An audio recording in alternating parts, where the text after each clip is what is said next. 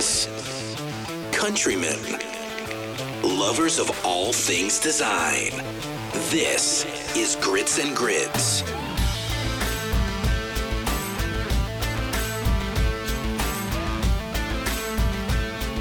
Hey everyone, today I have the honor of speaking with Jason Frostholm. You may know him as the voice of the Creative South podcast. He has a litany of accolades on his resume, but he said he wanted to be a little reserved on that. So Jason, I'll let you say hi to everyone and maybe give a little bit of backstory. Sure. Hi. Like you said, I'm the host of the Creative South podcast. I am also creative director at an engineering firm. And I am co-create. I don't think my wife and I have official titles, but we work together in our company called Frostholm. Nice. So yeah, maybe like dream team, and then just your maybe a third of the dream team, because let's face it, she's probably more important.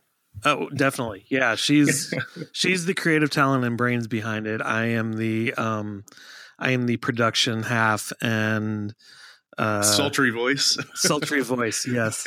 So she has a much better singing voice than I do. I can't sing with the crap. What's your language policy on here? Yeah, so I'm trying to practice. I think I might actually woo Mike Jones on, but you can let him fly as far as I'm concerned. Okay, good. Yeah, I'm always careful with Mike. But I cuss. Yeah. No, I don't have a problem with it.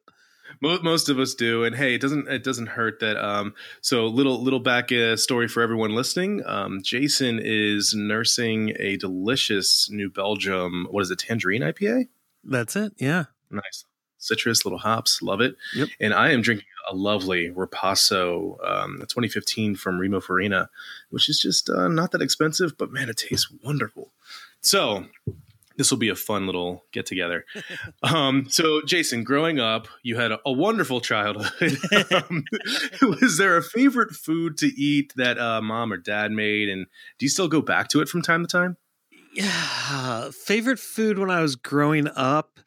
So I moved around a lot as a kid, and I mean, my mom always cooked and things like that. And I did not care for it at the time, but my family's Danish, and there is a dish called frikadelle, which is the Danish equivalent of Swedish meatballs, essentially.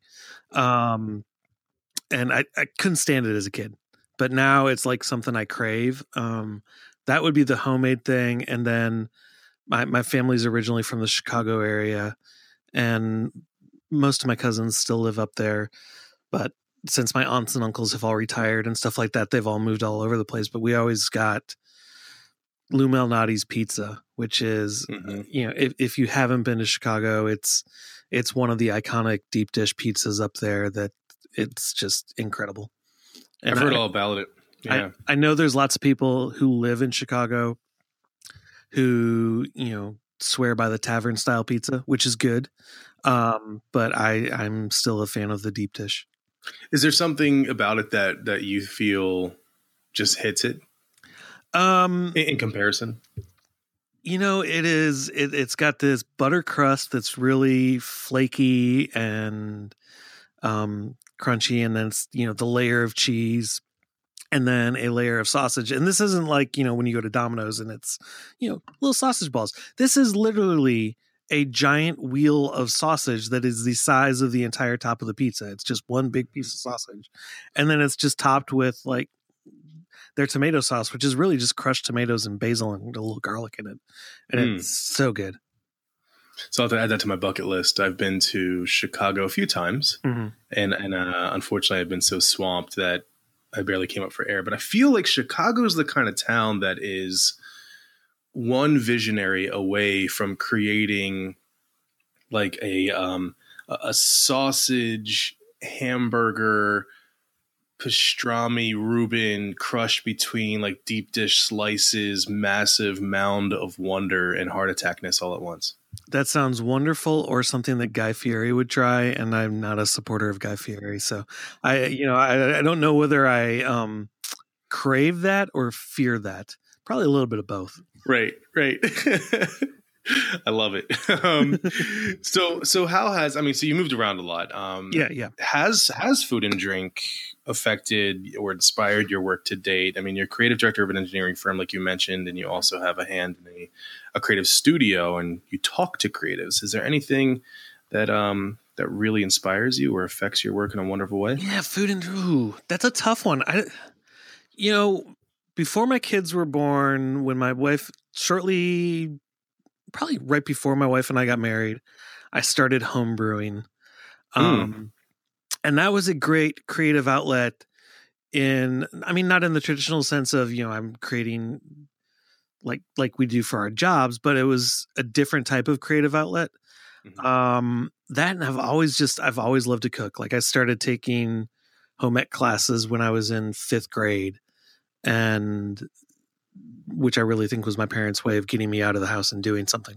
But so I've always really liked to cook, and it's kind of that, some people meditate, some people do yoga, some people go running or something like that. That's my Zen moment, is getting in the kitchen and just cooking. And it's a good way that I can let off some steam and kind of center myself. Yeah, I have to agree with you. And I think, I mean, a lot of people probably agree as well and don't really realize why, but there's something about cooking. There's a meticulousness of following commands. There's a little bit of art to it where you want to break the rules a little bit. There's the smell, the steam, the heat, it's a wonderful experience. And if you don't have a moment of Zen or the same feeling of meditation that you would have in the traditional sense, you're doing it wrong. Yeah.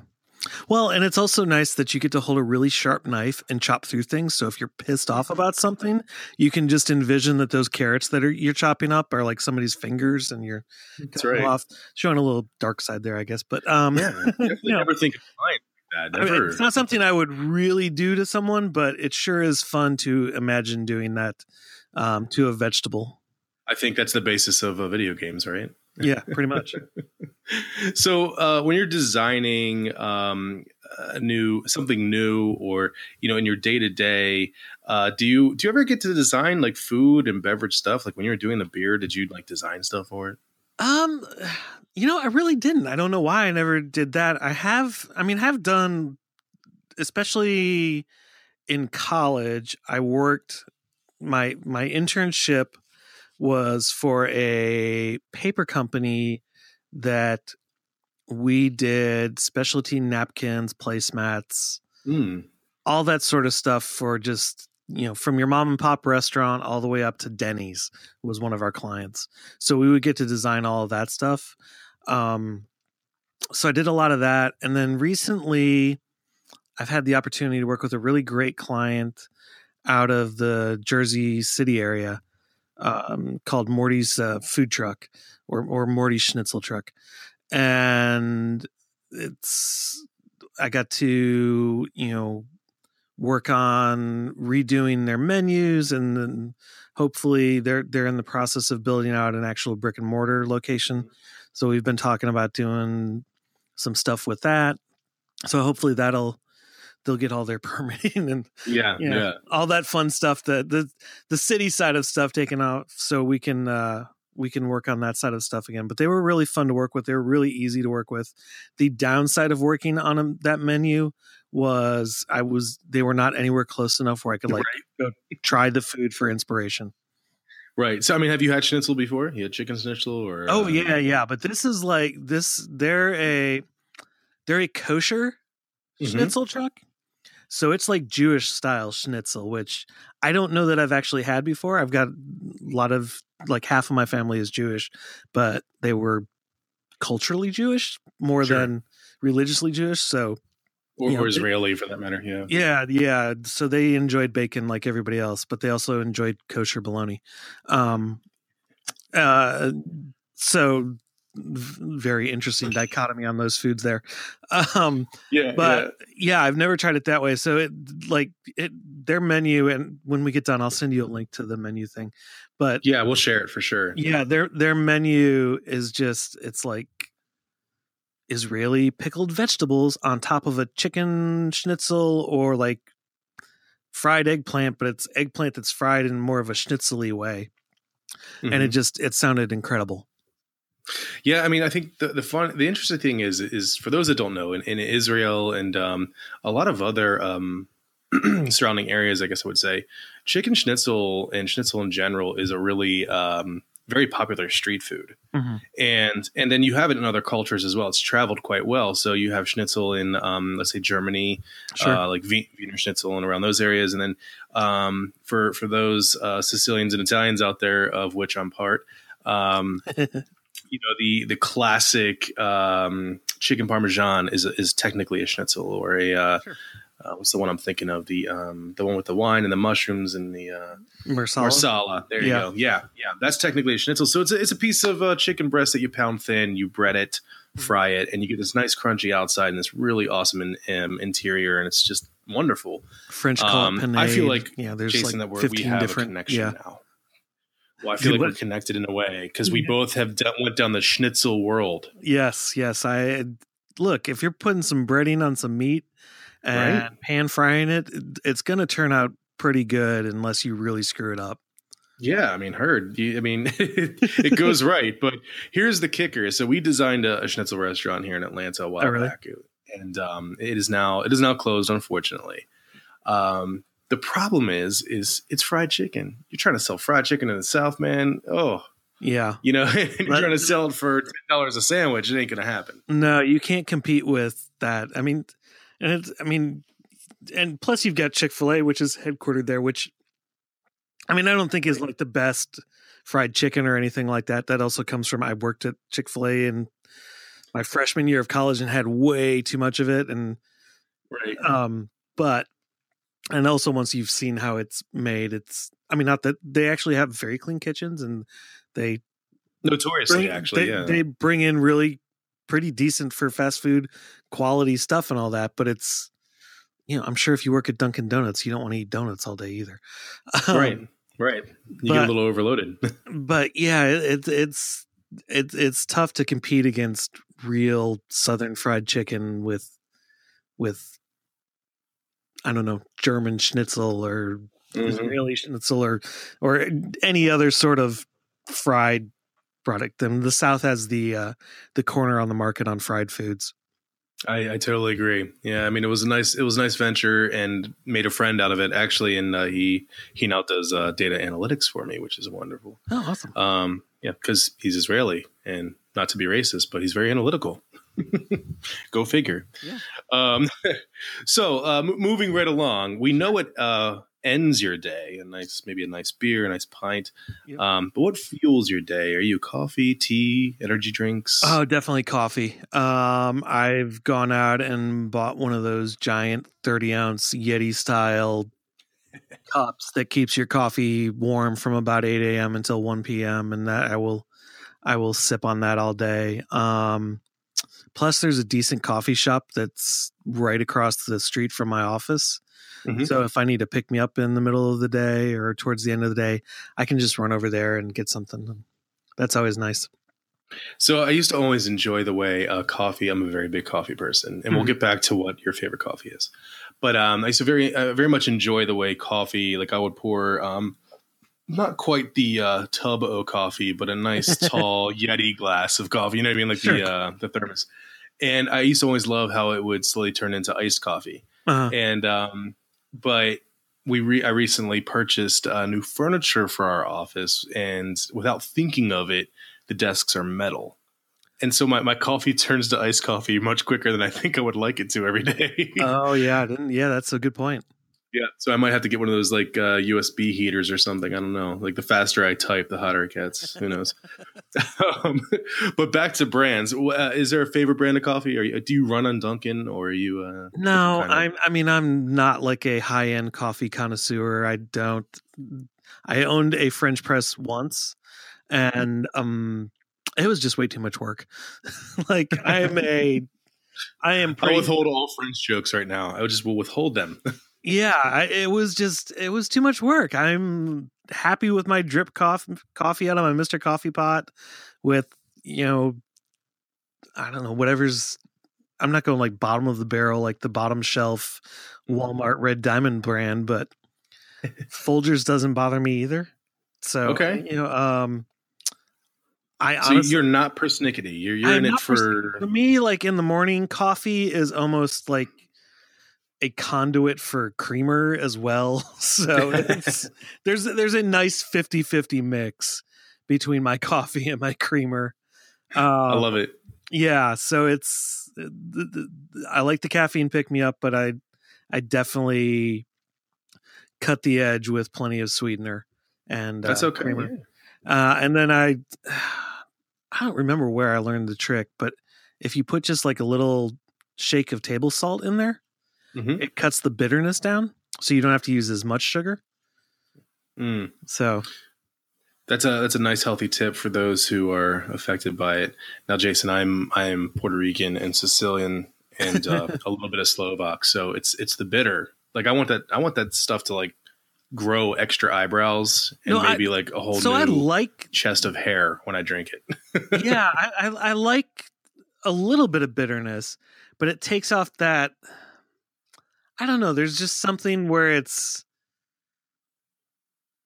there's this acrid bite through the roasting process that you get that's on the back end, and you can take it away. You can just kind of tone it down. You still get all the coffee bitterness without that acridness. Is that a word? It is now. Yeah. So that's the part I like to take away. Interesting. I'll have to send you a couple of suggestions, not of expensive coffees, but I won't bore the listeners with my love for Cafe Bustelo, but it is hands down the best coffee out there. I don't mind Cafe Bustelo. Yeah, it's wonderful. Every once in a while that's on sale, and we'll get that too. So I buy it by the tubs.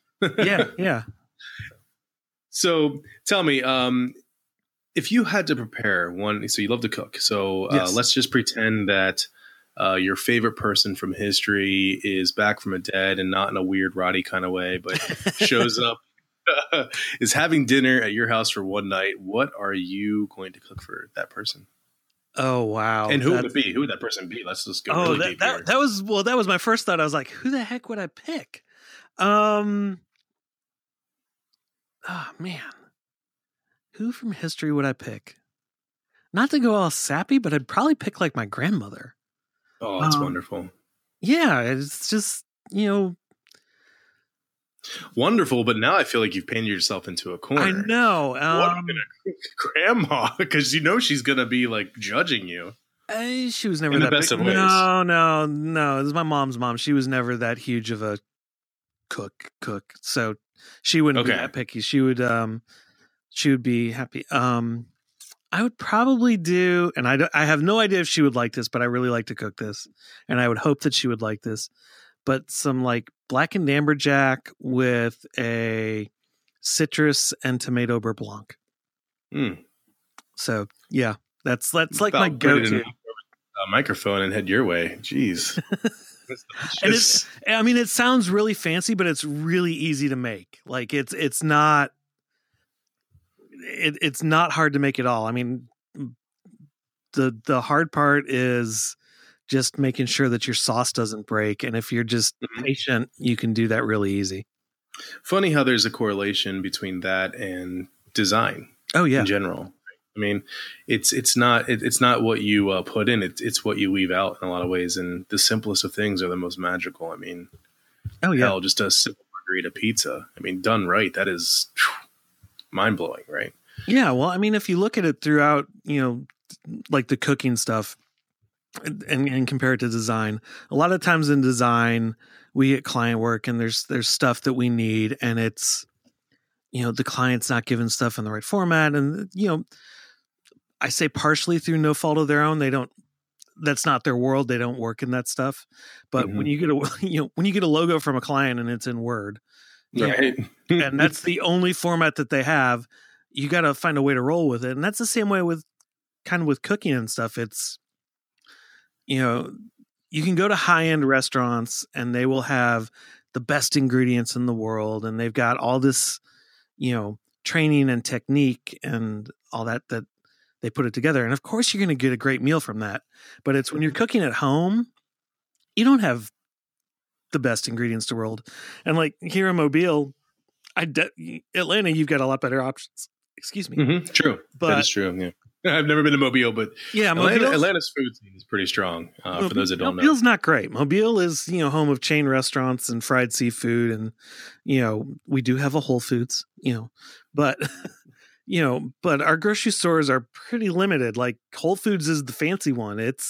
We don't have Harry's Farmers Market or something like that. We've got, Publix is our next fanciest thing, and then we've got a couple Winn-Dixies and some smaller ones.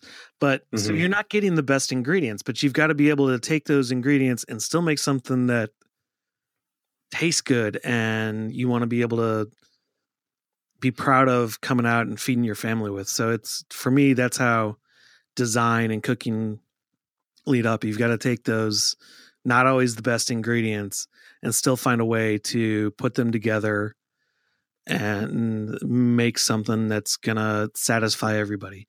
And it may not be, your best work, and it may not, but if you're making people happy with it, then you're doing your job. Yeah, agreed. I mean, I had an uncle that, he said to me once when I was younger, I want to say I was in my late teens, and I was playing golf very poorly, which I do quite well. Playing golf poorly, that is. Yeah, and he said to me, he's like, hey, because I was talking about, the clubs. He's like, it's not the arrows in the quiver. Yeah. It's the skill of the archer. And I think part of that skill is understanding reservation. It's the notes you don't play. I can break out all the analogies. Sure. Musician, I was a musician, I should say. I still play bass from time to time, but it's sometimes don't play anything. Mm-hmm. It could be the most powerful thing you've done, and there's nothing wrong with that. Yeah. All right, let's bring it up. Bang, marry, kill. Now, this is where we get really deep. I expect tears. I expect copious amounts of debilitating guilt, especially with this first one. What is your guilty pleasure food or drink? The kind of stuff that you want to bang down when no one's looking and you would never admit to it, except for right now. Oh, I'll freely admit to it. It's bagel bites. Like they're absolute crap, but I love them. And you got the pizza bagels, like the pizza bagels, like literally bagel bites. You got to you buy them in the frozen food section. I'm sure they're in Nabisco or ConAgra or somebody like that. And then you get some Hidden Valley Ranch and you just dip it in there to overpower the taste of the fake cheese and the crappy tomato sauce that's on there. Now, do you go microwave with it, or you try to do it like you try to church it up, put it in the oven? Do you do anything extra to them? I mean, I tend to try to put them in the oven, but I'm not above microwaving them. I don't really know. I mean, it depends on how much cheese came on them. I might go back and throw some more cheese on them, because we've all bought those things, and like there's like one white cube of cheese that's 1/8 of an inch squared, and it's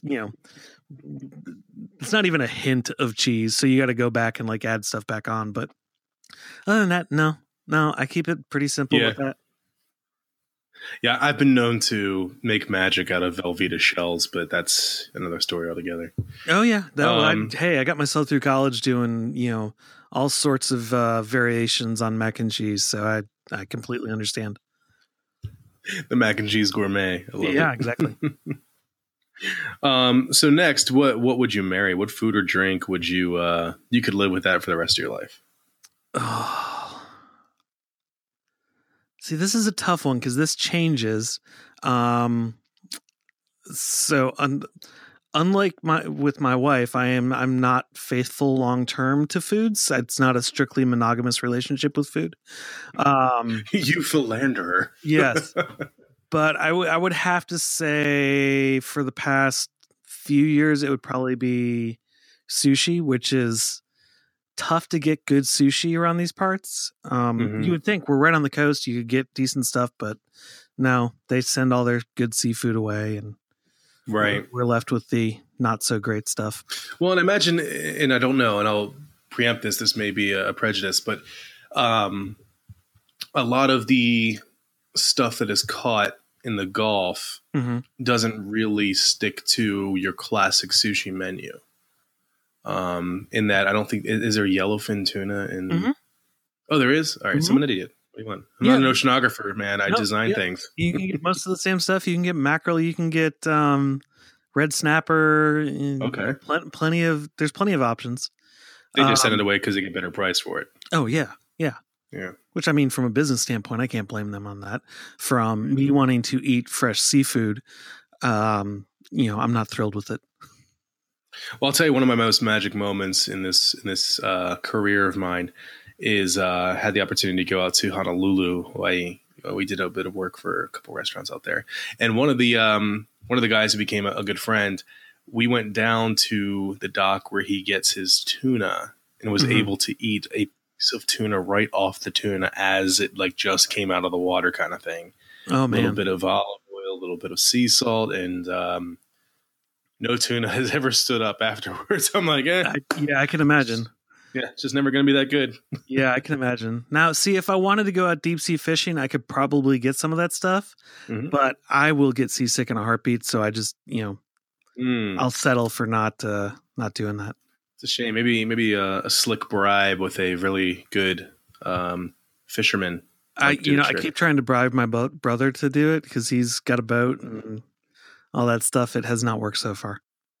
Man, family fail. Come on. Yeah. And you had a great childhood. Come on. How's this happen? All right. So moving along, what food or drink would you remove from? You would just kill it. Just get rid of it. You don't want to hear it ever again.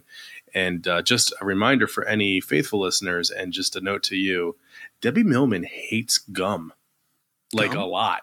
Yeah, really? Gum, chewing gum. Like to her, it is vulgar and vile. So. That's just an example. I don't feel that way about gum. I actually, my neighbors when I grew up in Minnesota, literally right across the street, he was a regional salesman for Wrigley's chewing gum. Mm-hmm. So he had just tons of gum, and I don't know how old you are, but if you remember Hubba Bubba. Oh, hell yeah, man. Yeah. Then we would just get our hands on that all the time. And it was wonderful. So I still love gum. So real quick for the younger listeners, Hubba Bubba, and correct me if I'm wrong, was oh no, I am wrong. I'm thinking of Big League Chew. I was about to really. Oh, they had that too. Yeah, same company. So back in the day, like chewing tobacco wasn't this like refined stuff you would just pop in your lip. It was like strips of tobacco, and of course, as a child, you can't do that. But what they did do is they delivered you the same exact packaging, made really cool. They had caricatures. How cool were those packages, by the way? They still sell those. Man, okay, so I'm not that old. I'm just reminiscing, I guess. Yeah, no, I mean, it's not as easy to find anymore, but they still sell it. You can find it like at Target and Walmart. It's by the baseball cards, though. Yeah, I got to find that again. And I only know that because those were brilliant illustrations, right? I mean, those illustrations were fantastical. I mean, they were like these caricature illustrations, and then the bubble gum was shredded just like the tobacco would have been shredded. Yep. Because, you don't want to hook children on that stuff, right? But I guess you do. Yeah, exactly. As far as... Back to you. What do you hate? What do you hate? Honestly, I cannot stand black-eyed peas. I think they're disgusting. Yeah, their music is terrible. Well, right. Yeah, them too. But yeah, the food is it's the taste, it's the texture, I just don't like it. Not a legume fan. Not those ones. I mean, that and lima beans, I'm not a huge fan of. Though I have had lima beans prepared decently before. They were still not my favorite food, but they were edible. Just there's no way around it. I can't stand black-eyed peas.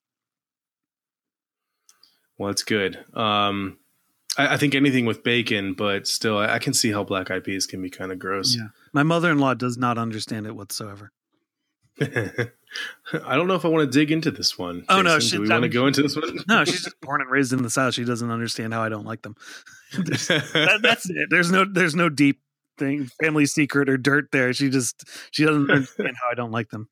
You can't marry my daughter until you finish this plate of black-eyed peas. I mean, what do you do? Well, I eat them every year at New Year's just to be polite, but I can't stand them.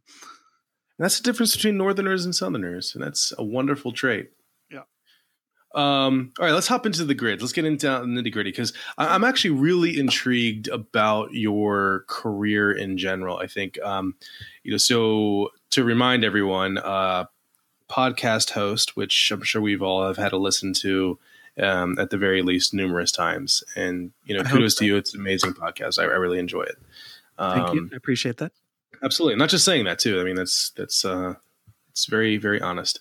But you are part owner of a, what is it? Frostiki? Yep.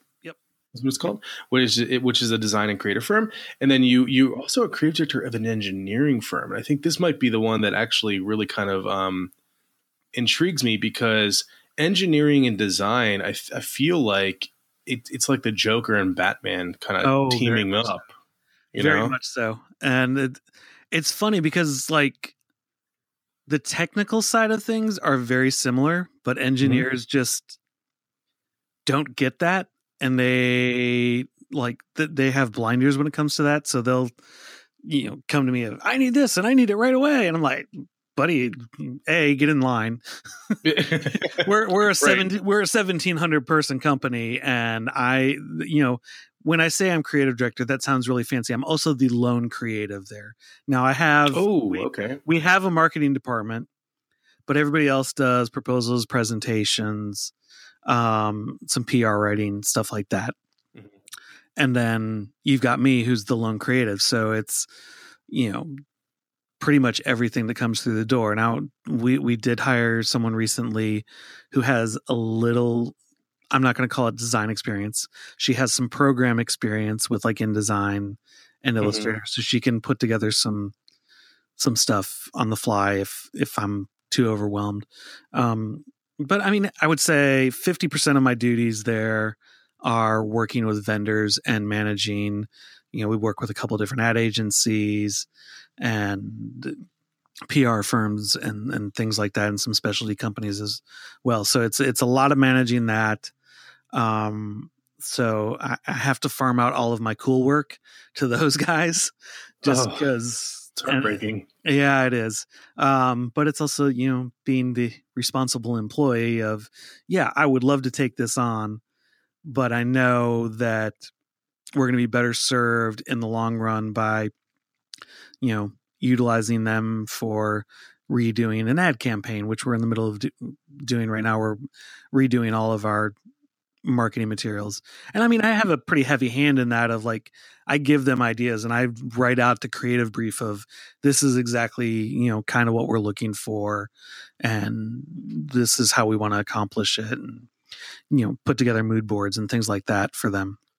Well, I would argue that in there lies the magic that a lot of, I think, especially if there are younger designers or even solopreneurs or singular designers that really have never had a taste of a true team. And I don't mean that condescendingly. I've just been a part of teams that aren't very teamy. It's very, I'm still a single person, right? Yeah. I've been a part of those teams as well. Yeah. So you're very, very siloed. It's very you, and then you're just kind of told what to do sometimes. But there is a magic to being a really good creative director, and that magic is very selfless. Mm-hmm. And not trying to kiss ass here, but no, please kiss ass. I don't mind it at all. Let me just get up in there. Yeah. I mean, I don't get enough kiss assing throughout the day. I have twin 9-year-old boys. They definitely do not kiss my ass. So that's a shame. Well, so I will lay it on thick. To be a good creative director is a very selfless task, because you have to find the root of creativity. And I think a lot of people don't see it that way. A lot of people see it as I'm giving up, not to, requote what you just said, the fun work, but technically they are doing the thinking and stuff. But if they are good at collaborating, if people are good at collaborating, you are essentially the fuel that is the reason why a campaign is so amazing. Mm-hmm. It's the reason why we'll send back creative briefs to our clients, not to bring it back to me, but if we read a creative brief and it is inherently boring, we're gonna send it back, not send it back and say redo it, but like, hey, let's get on the phone, let's suss this out, let's really talk about this and get it right, because if this ain't right, the creative ain't right. Right. And So my wife and I do that with our freelance clients. We'll get creative briefs from them, and it's it's like pulling teeth to get information sometimes. So we'll sit down and we always do a kickoff call and like to have the conversation, kind of figure out. And then when they send the stuff over, we look over it as best we can and we fill in as many blanks as we can, but we'll go back to them and ask, did you mean this or this? And, what's your vision here? Cause I'm having a hard time seeing it and I want to make sure that we get it right for you. But that's not to say that we're sitting there and doing everything that the client wants either. We're very much, when we have that kickoff call, it's very much a look, we're going to provide you with what we think is the best solution for you. That may not be exactly what you asked for, but trust us in this process that we have your best interest in mind. This isn't about making the next portfolio piece or thing like that. This is about giving you a better leg up or defining things better for you for when you go forward and stuff like that. Right. And then, on the reverse side of that, at the engineering firm that I work for, I've got to be able to write a creative brief that is open-ended enough that I don't stifle the agency or vendor or whoever's creativity, but I give a clear direction of this is what we're wanting to accomplish. This is how we're wanting to do it.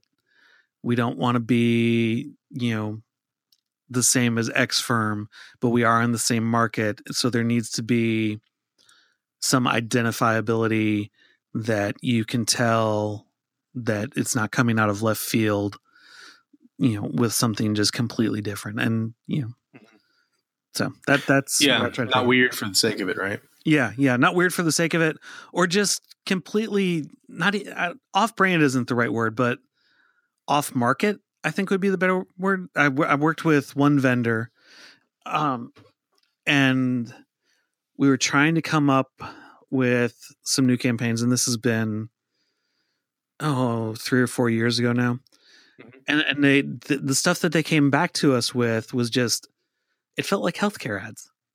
Like it felt it looked nice. It was beautiful. It was very effective in a general sense, but it didn't feel like an engineering firm. It felt like it was for your hospital down the street or something like that. Yeah, that's actually an interesting point in that, one of the things that I fight against with clients, with my team, within myself is designing for kind of what you just said. I'm not calling you out, but this doesn't look like an engineering firm. And my response is, good, we did our job. Right. Well, but not so crazy. There are exceptions for that too. Like, I don't want it to look like every other engineering firm. Right. But I don't want it to look so far off market. Like, you don't want a half naked trick with with protractors all over her. And it's like engineering the best you can get. Because I think that'd be the best thing ever. I'm pretty sure that I know people who I work with who would think that would be great. Actually, you might get a lot of business on that. And if you do, I'm not saying I emote anything. I'm just saying maybe you don't forget who your friend Joseph is. Sure, I will. I will keep that in mind when I don't recommend that, because I don't want to have to. Because the unemployment line isn't that cool. Yeah, exactly. No, it's like, I want us to be individual enough that we stand out from the rest of the pack. I don't want us to be so far out in a very analytical field, in a very straightforward, linear thinking, there is a box there for a reason and you stay within that box, because we follow rules and, all this stuff. I don't want to push those boundaries any further than I have to. I'll get close to the edge, but you've still got to make it where it's, yep, that's an engineering firm. They work in this sector of engineering, because there's, my company, we do heavy industrial engineering. So we're building, chemical plants and refineries and paper mills and things like that. Right. So, I don't want this glossy look. I want gritty. I want, we're willing to get down in the trenches and, do things. But I don't want it to seem like a lot of engineering firms, they do that, but they make it seem very impersonal. And I very much, and my company very much believes that it's the people behind everything that make it happen.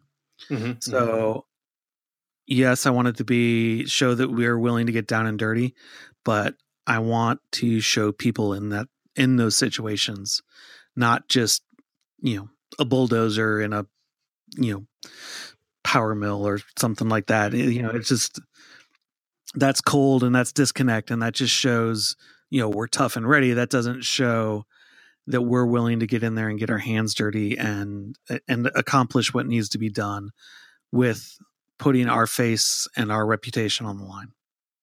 Right. I think it's about not breaking away from, how do I put this?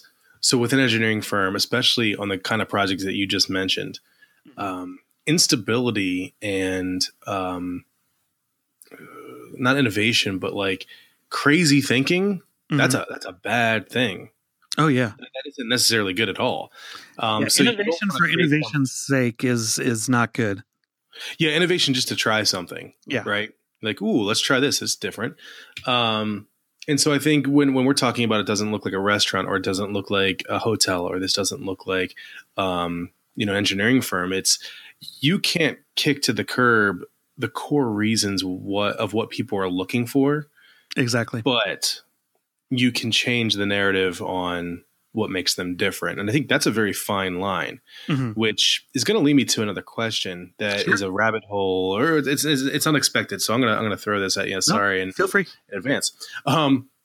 So I have this thing where there's a lot of students that are coming out of school right now equipped with not only skills, but the quintessential story designer ego.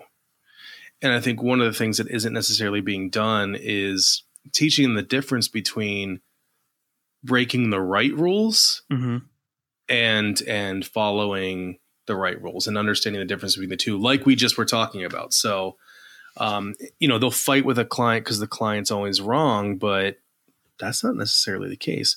Nope. Would you tend to agree with this? And it's okay if you do disagree with this. It's just something that I feel like I've seen.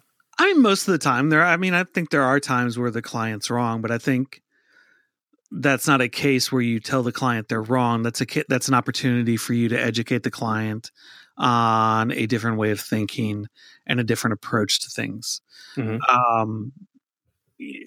Ultimately, our job is to service the clients.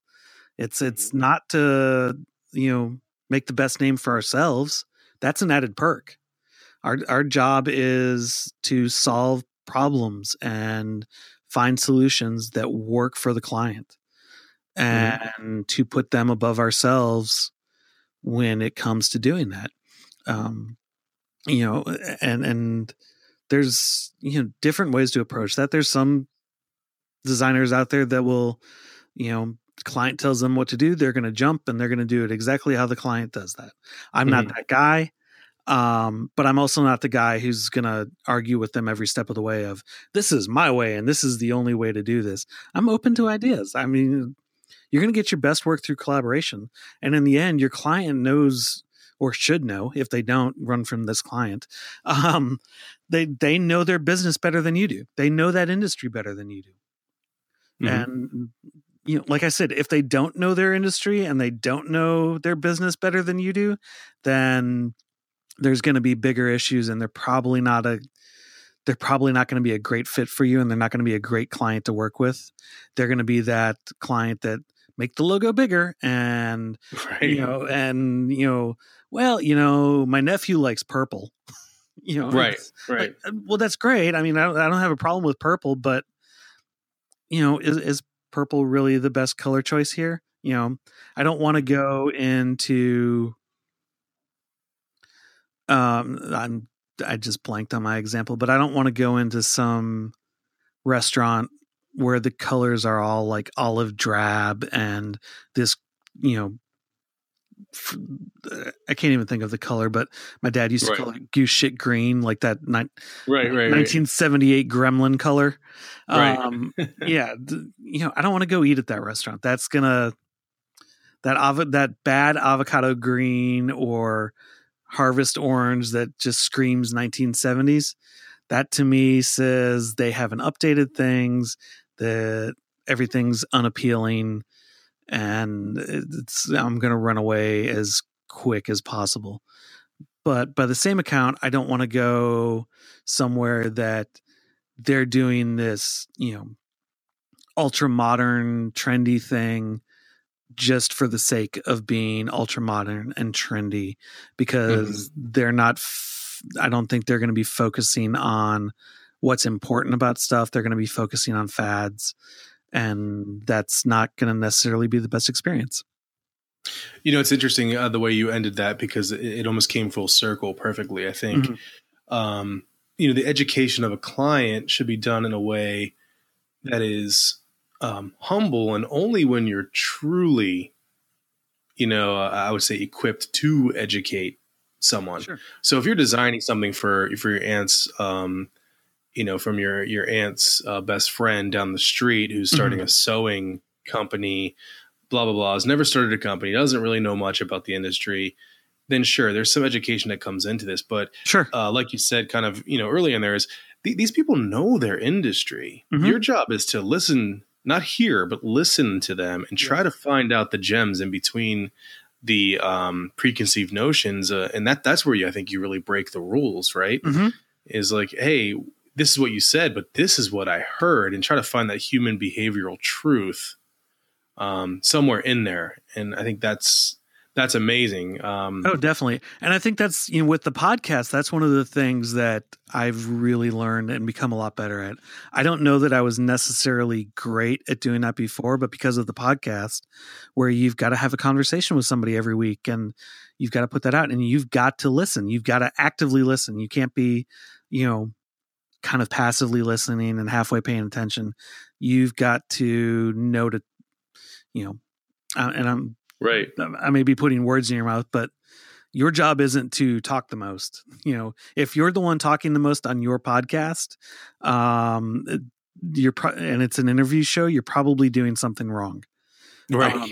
And I think that's the same with design. If you're the one talking the most in a client meeting, and pitch aside and things like that, but just in a general client meeting, then you're probably doing something wrong. And you're missing the opportunities, really. Yeah, honestly. Yeah.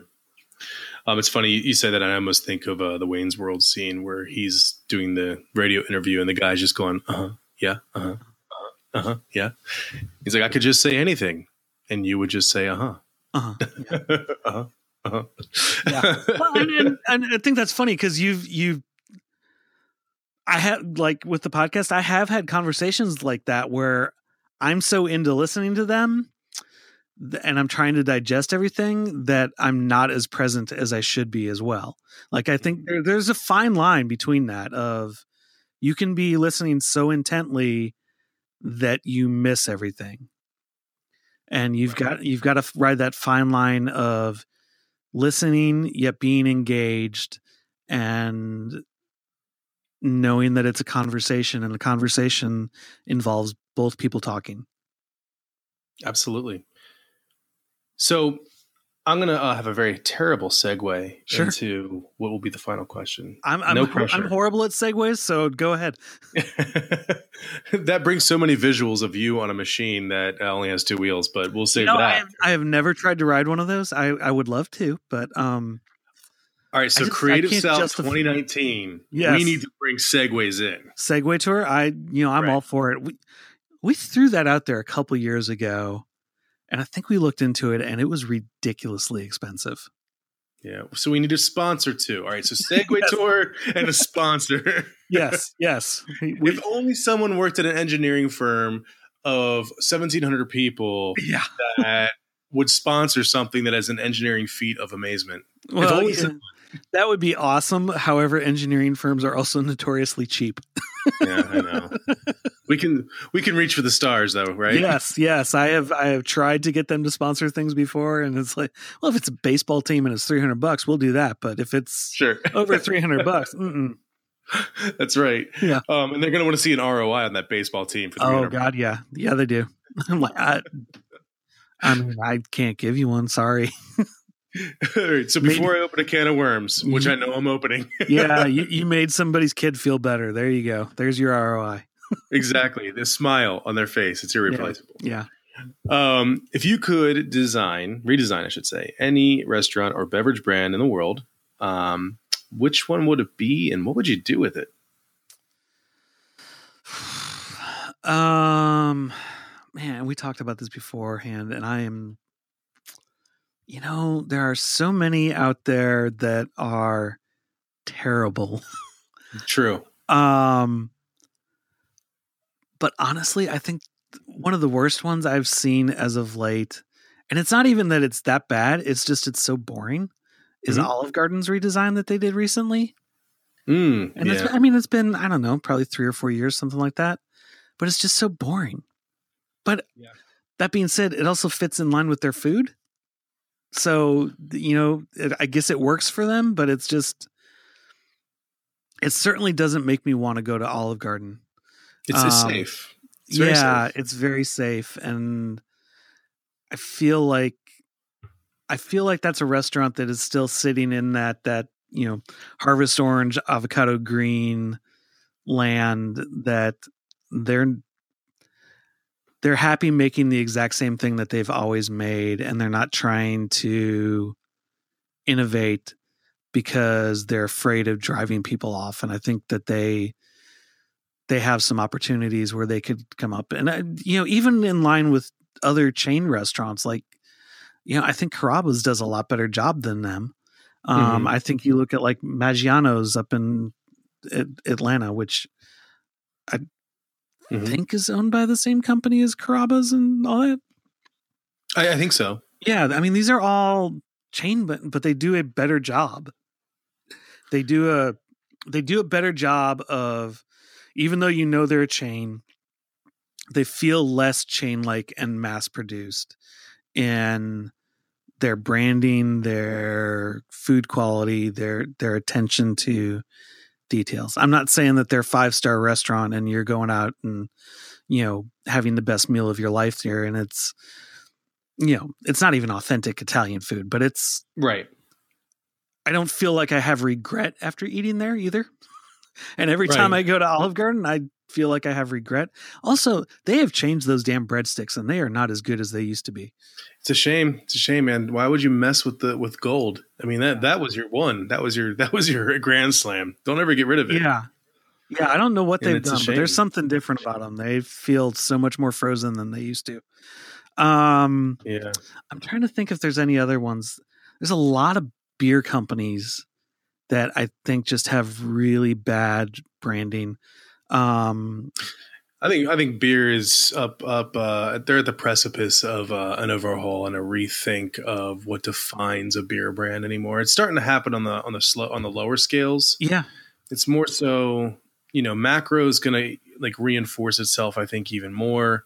I don't even count Macro because they're such a different entity than. But really when you get to the, and I'm not talking about microbrews either. I'm talking about like your standard craft brewery. Like, I mean, you could argue that Sam Adams really isn't a craft brewery anymore, even though they fought for it. But like your New Belgiums or Dogfish Head or Ballast. Actually, I really like Ballast's packaging stuff. Dogfish Head's a good one. I mean, their 60 and 90 minutes is an amazing beer. Yeah. Always has been. And I grew up in the north, so I used to go down there all the time. Yeah. I really like. What would you do to that one? Get rid of the damn oval around the logo for one. I mean, I think that's the easiest solution. You could take that logo holds up fine without having the oval. That to me really dates it. There's That's one of those that it doesn't need a whole lot of tweaking. It just needs a little bit of finesse. And let's see. Sam Adams just went through a repackaging, so I don't think I would touch them. New Belgium's got actually pretty good design. There's like a good example would be Laguntas out of California. Like there still looks like they were brewing it out of their backyard. Their packaging is just, it's a really good beer. It's won a ton of awards. It's, all this stuff, and it's just bad packaging. It's got the stereotype of a bad pinup girl on there. And I think there are examples of beers that actually have pinup girls on there. And this isn't a judgment on pinup girls, because I love that art style of the 30s and stuff. Right, and pinup boys actually don't sell nearly as well. No, they don't. Well, I mean, I guess it depends on the market you're in. But that's true. But if you're gonna do that, do it well. Don't do it where it looks like you photocopied something, traced it, colored it in with some Crayolas, and then took Times New Roman and typed out your font and stretched it a little bit. And there's just, for such a good beer, it feels very amateur in their packaging. And I think if you get on the microbrew level, you run into that too. You've got a lot of people who they're focused on their beer, and they're not focused on what necessarily is the best foot forward to selling their beer. And, we eat and drink with our eyes first, and with beer and stuff like that, that comes to packaging. So there's Mobile doesn't have a ton of breweries. We've got in the area, we've got maybe a half dozen that have popped up in the past few years since they basically legalized it. And we just had one open up last year, and their packaging is god awful. I mean, it's and it's like, I know the brewer, and I've talked to him about this, and the coffee shop across the street from my office, the guy who does the coffee shop actually owns that microbrewery. Okay. And they're just dead. The coffee shop branding isn't, I mean, it's not anything outstanding, but it's not bad. But this stuff is like just bad graffiti art that's thrown together. And again, they put the oval around it, and then it's like this bad, each beer flavor has its kind of bad packaging. There's not great colors, and it's, just, it's too regional in its what it's trying to be. But on the opposite side of that, we also have one here that's called Haint Blue, that they spent money on their branding, and they've got this just, I love their logo. It is living in the South. Do you know what Haint Blue is? Like, not the beer, but like the color.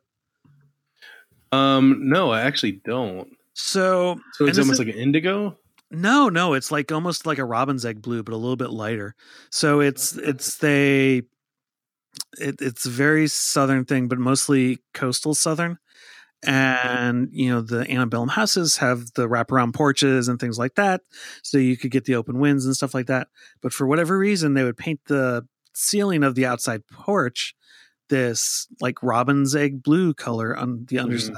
The rest of the house is all painted white and stuff like that, but the underside of that porch is painted this, light robin's egg blue, and they call that Haint Blue. And I used to be able to tell like the story of why they did that, but I can't remember it right off the top of my head. It's actually a beautiful color. I'm looking at the website right now. And for those listening, it's HAANT blue. Almost like ain't with an H in front of it. Yeah.